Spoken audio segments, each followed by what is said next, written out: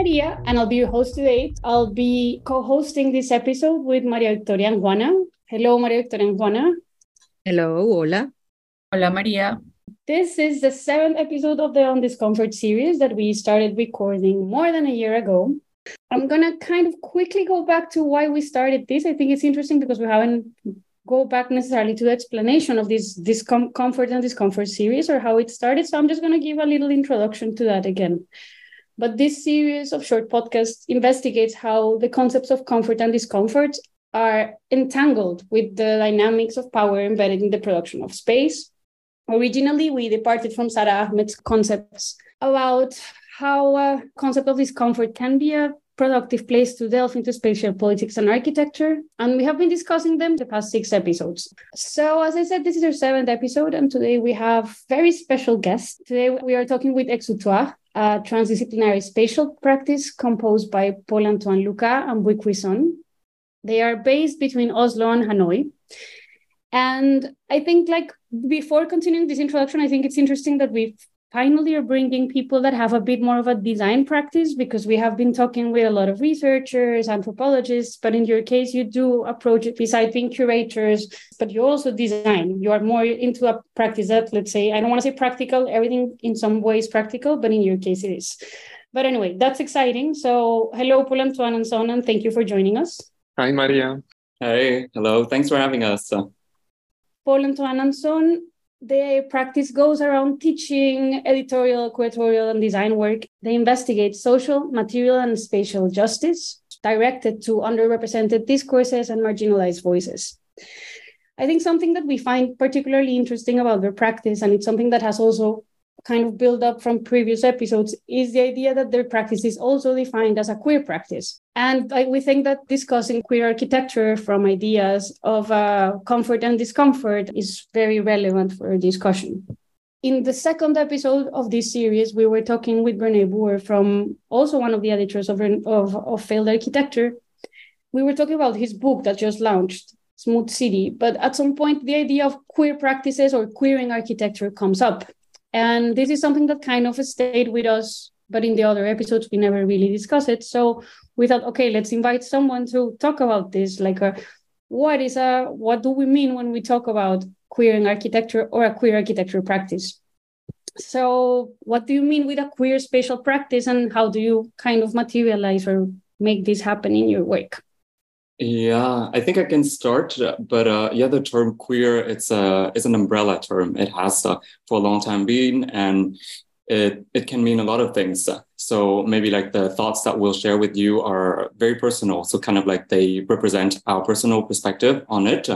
But for me, it means 2 main things. So the first thing that I see in queerness is basically queerness is somehow defined by the state of something being different from the rest, or from what is defined as the norm.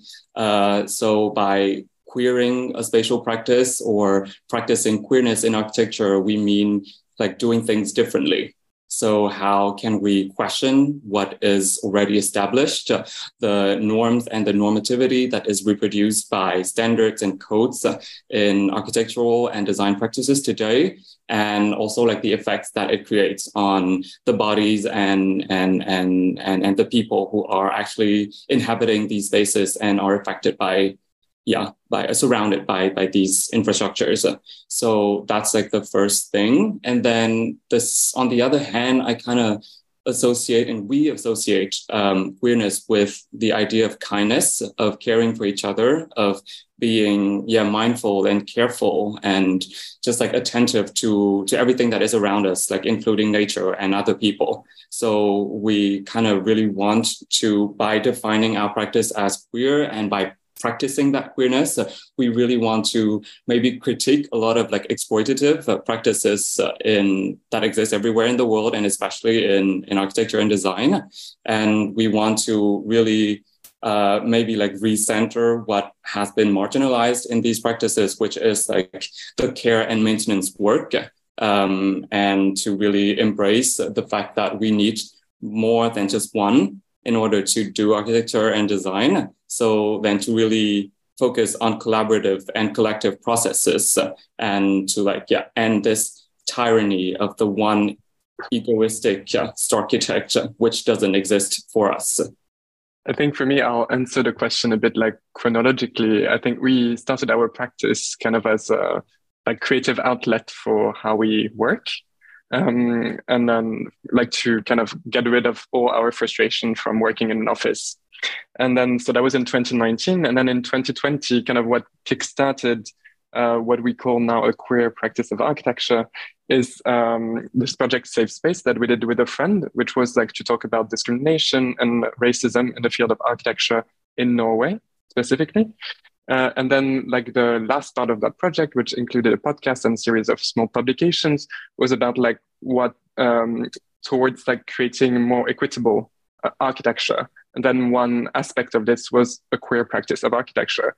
And I think right after that project, we felt that's what we want to follow through, having that queer lens and intersectional lens through which to look at making and thinking architecture.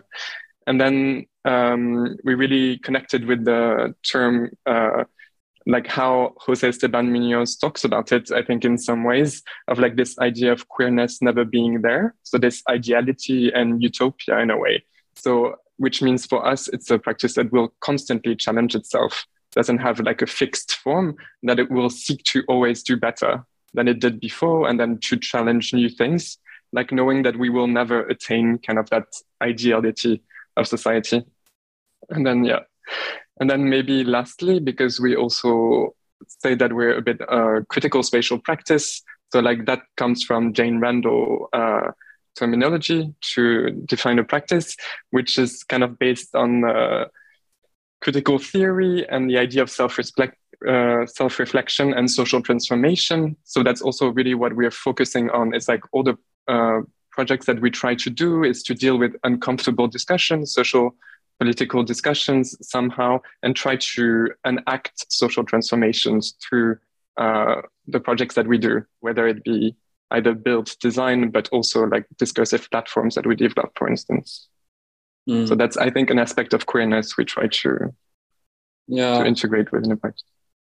I think it's important to state that we're both queer people, but somehow it's not the only reason that we're practicing queerness in architecture, because I think even though for sure the experience of growing up a queer person and a queer professional in this industry have shaped the way that we look at things and the way that we want to approach things. But I think what Paul-Antoine kind of talked about as the first reason for which we got into this was very true, because I think we kind of see queerness as a very englobing sort of intersectional way to deal with all kinds of social injustices around the world, because it proposes an alternative for a different future. And it doesn't mean that we have to be queer in order to be interested or to employ queer theory or queer practices. And we don't mean to only create, queer spaces for queer people, by queer people, for queer people, even though it is an important part of it, but it doesn't necessarily only mean that. From me personally, I think queerness kind of opened up a lot of possibilities when it comes to dealing with racism, because I think that's racism in architecture is maybe it's what affected me the most.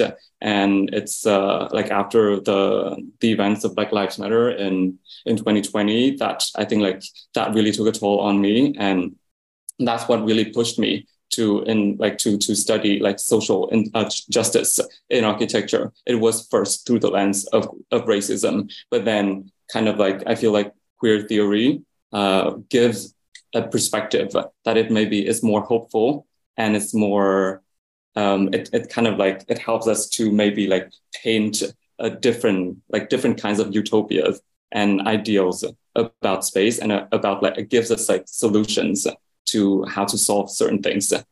So that's kind of maybe my access point into it.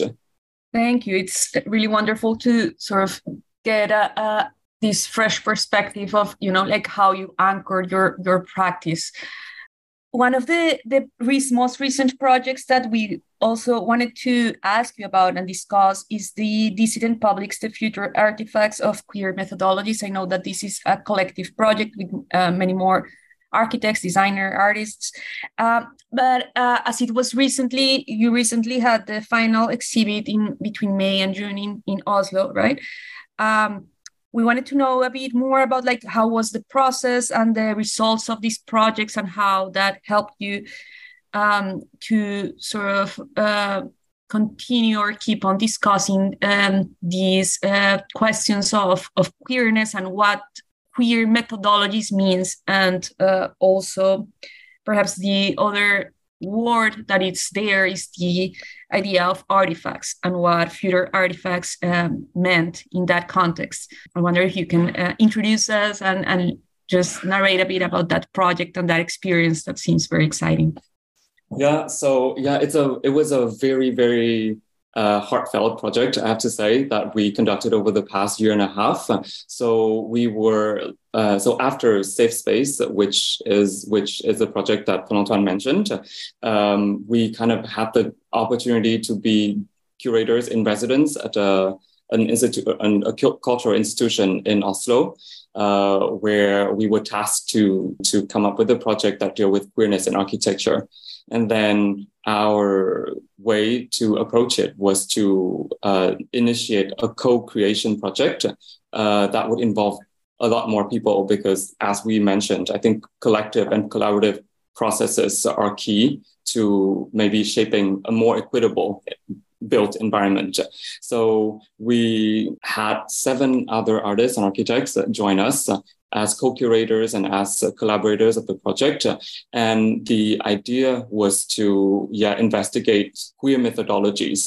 And for us, queer methodologies lie a lot in collective processes and how we can confront a plurality of identities in a way, from each our own perspective, own experiences, but also own maybe queerness or relationship to queerness in that case. Was a way, to kind of have different perspective on the similar question to define a more encompassing maybe set of methodologies. Yeah. And then we kind of we really wanted to look at the impact of the built environment on the bodies and behaviors that are surrounded by it. And we decided to focus on the idea of public space. And that's when we maybe coined this idea of dissident publics, which for us kind of represents both the public space that can be defined as dissident, and as well as the publics, the different audiences and people that would come to terms maybe with their action within those spaces. So the concept of dissident publics is kind of defined as maybe a co-governed and co-regulated environment wherein active transgressions of norms can take place and can be represented. So because I think it came about as a critique to how hostile and clinical urban spaces have become in cities today. And I mean, this resonates really well with the idea of smooth city, right, that you discussed with Renee in the 2nd episode. I mean, check it out, y'all. So then we kind of really want to question that. And want to encourage and really embrace the possibility of people transgressing norms, because norms are there. I mean, to go back to the idea of queerness again, norms are there also to be rules are there to be broken, and then those norms are also built on a certain stereotype of users that do not represent everybody. So then how can we better that representation by allowing for transgressions to happen? Then maybe the idea of queer methodologies was a set of tools that we collectively developed through different workshops throughout the project that led to a final exhibition. And then it was really a way for us as a collective then gathered around that topic and that title to come up with a project. And that project would be a spatial project within that institution in Oslo. That was the only kind of set goal we had in the beginning.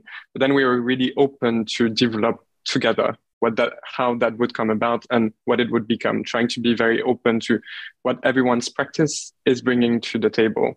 So we really had quite a few moments of sharing where everyone started organizing workshops for the collective from the perspective of their own practice to kind of bring in within this collaborative process everyone's input as being parts of the imaginary of the collective.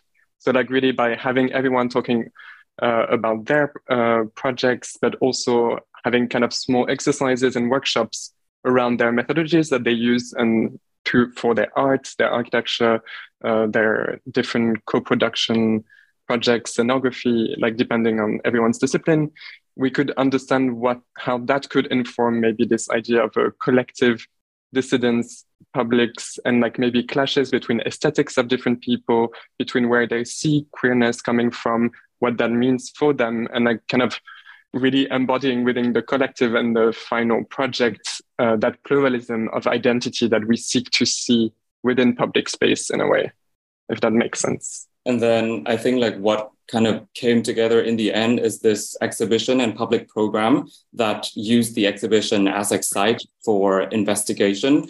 And that was built, that space that was built upon these future artifacts that you mentioned, Juana, which we kind of define as traces and reference points at the same time. And then they kind of they are formed by acts of reconstruction and tools of marginalized voices, and that would sort of that are there to represent our desire for challenging straight time and for a different future. And then they would be sort of hacked urban furniture, such as the fountains and the lampposts and maybe the benches, and then there will be a mix of domestic and public elements to create a strange environment wherein people would kind of maybe have their own right to appropriate the space as they see fit.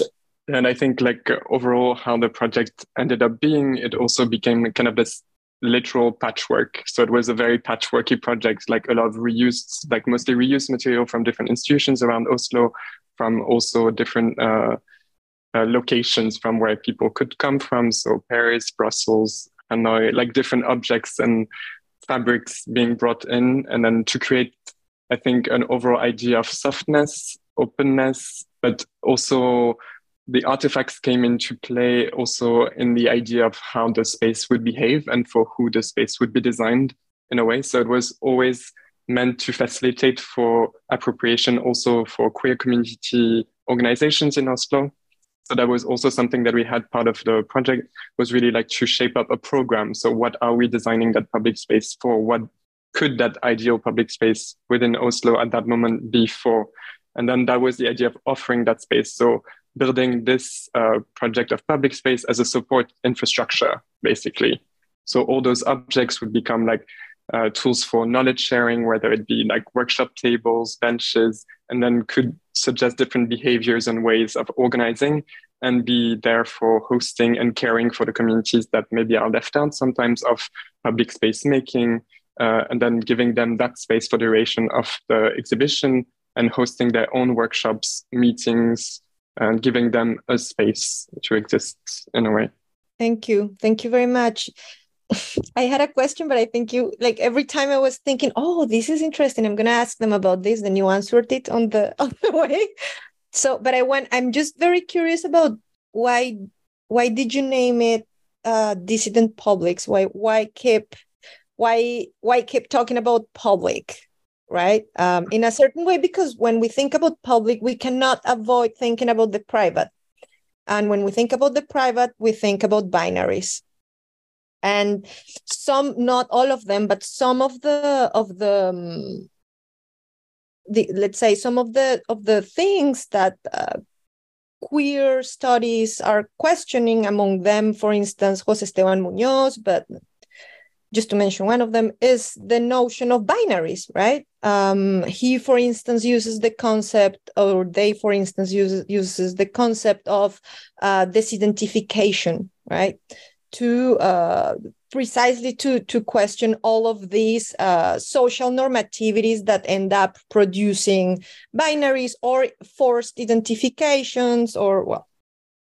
So I am just curious about why did you guys decided to work on the public, which I think it's something that I mean, in a certain way, I do believe is something that we cannot abandon in practical, in the real world or in the everyday life. You cannot avoid the question of the public space.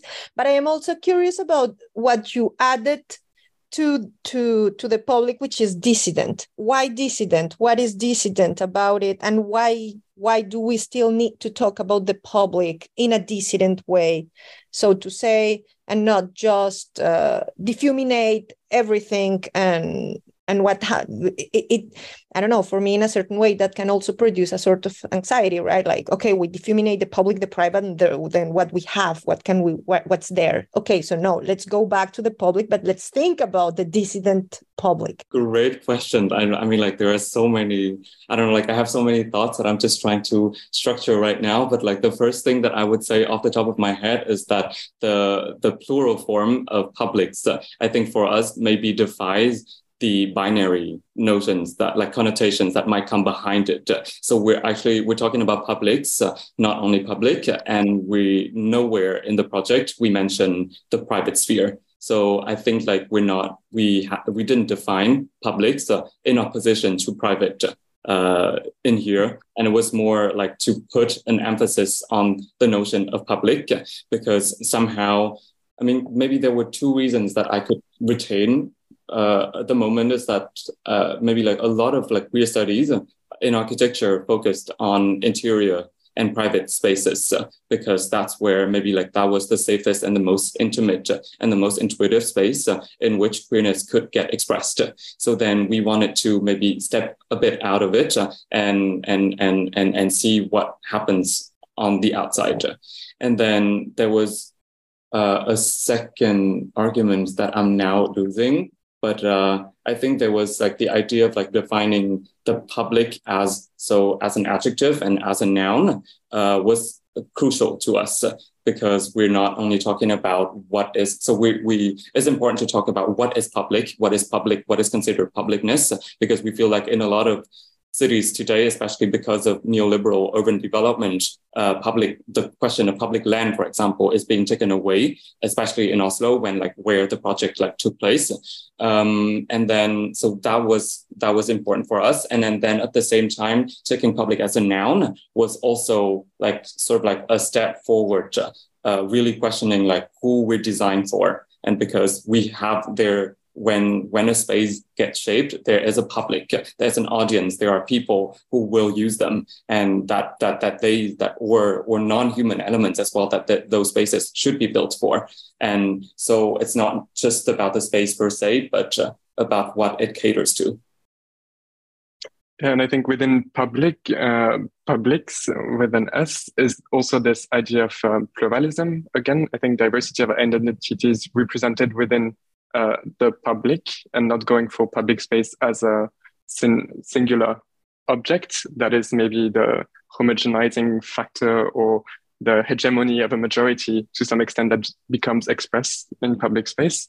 And also this idea of commons is also linked to the idea of publics. So the idea of commoning, cooperation, collaboration, but also conflicts, negotiation, all of this, but that also kind of an alternative system that would be based on a different exchange value, maybe.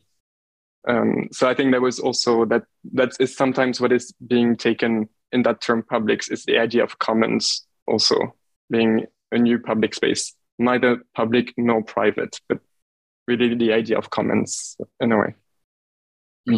And again, maybe one last thing, just queer methodologies for us really represents and it works towards forms of collectivity. So then it's for that reason, public space or the public sphere somehow still holds an instrumental like role in that work, because it's that space that we believe that belong to the public and to more than just one. So somehow going there was important. There is so much to talk about. I'm so sad that this is so short, but in a certain way, the notion of dissident publics makes me think of I don't know if you know the work of Rosemary Garland Thompson and the notion of the misfit, to describe precisely the material encounter between two bodies that in a certain way do not fit one to another.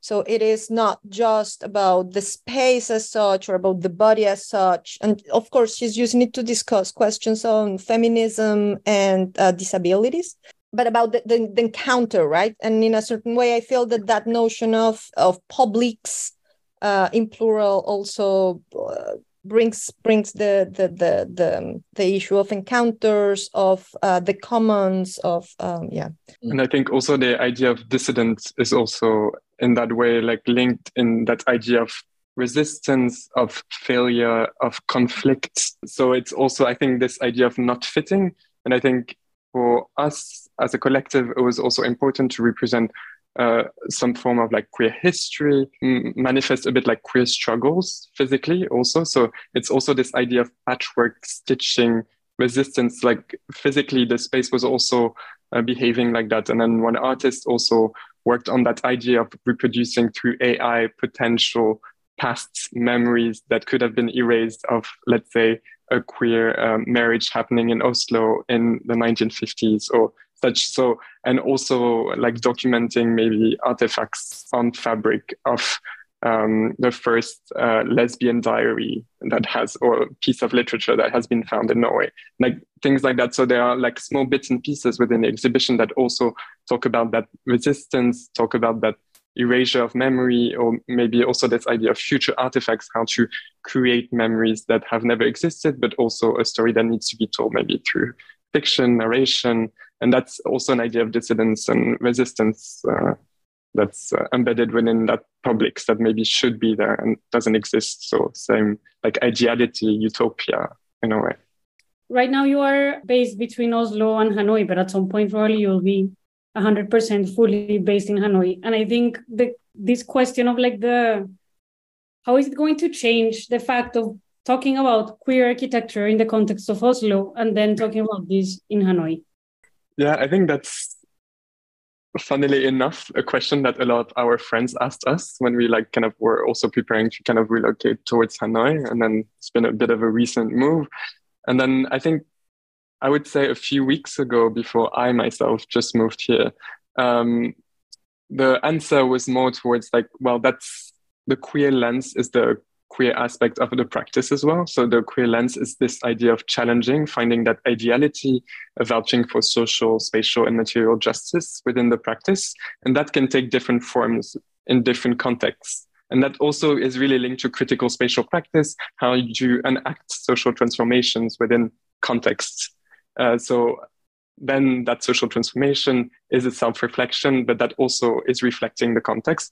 So I think in the beginning, we had like very much an idea of maybe we cater more towards like thinking about public space, about community, about everyday life and how that creates community within the city of Hanoi, for example, maybe infrastructures of assembly, support infrastructures that are in the social fabric and how to maybe support that through space making or through curatorial, editorial work.